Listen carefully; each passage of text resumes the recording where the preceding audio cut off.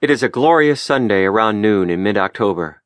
The sun is streaming in through the sliding glass doors, silently massaging my back as I sit at the kitchen table eating a sandwich, while navigating the large weekend newspaper. A family of ducks at Lake's Edge, just outside my door, quacks out an opera only they know the lyrics to. And there was a large snow-white egret looking for his lunch. My northern friends refer to this place as God's waiting room, while the automobile license tags sport oversized oranges and proclaim this to be the Sunshine State. After lunch, I headed for the living room to watch a game on television.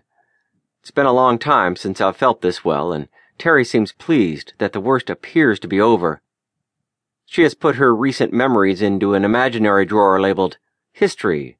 Let's hope the worst is past. Not 5 minutes later, an all-too-familiar feeling washes over me, and I instinctively know what the next few hours will bring. Not because I'm smart, but rather because we've been through this before. A quick swipe over my forehead with my temporal artery scanner reveals an elevated temperature of 102.9 degrees.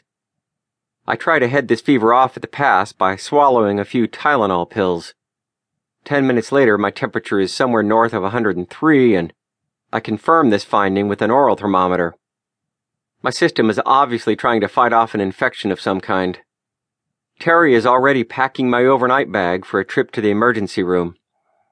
There is no point in calling my oncologist's answering service because we know the drill. Get to the emergency room ASAP. As we leave the house, my thermometer displays 104, and I know we're in trouble again. We arrived at the ER within 15 or 20 minutes and met with a nurse right away. The usual paperwork was dealt with quickly because we were really good at this by now. My temperature was down to 103, and I was brought to a nearby trauma room where blood was drawn for CBCs. After being dressed in the standard hospital gown, the Mediport implant in my chest was accessed and flushed with heparin.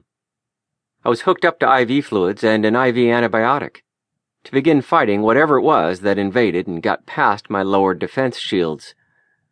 Since being discharged from my last round of consolidation chemotherapy a week ago, I remained in a bubble, worried that a rogue infection would seize any opportunity to bring me down. It now appeared that my bubble had sprung a leak. A unit of irradiated blood arrived at my room in the ER and joined the fluids and antibiotics marching through clear tubing into my Mediport.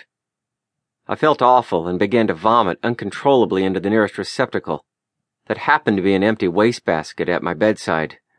That was new and didn't bode well for my immediate future. The vomiting subsided within a few minutes, and an ER doctor informed me that I was headed for the ICU. I responded that I didn't belong in the intensive care unit. Send me up to the 2 West cancer floor and they'll fix me up. I was afraid that, if sent to the ICU, I would never be allowed to leave.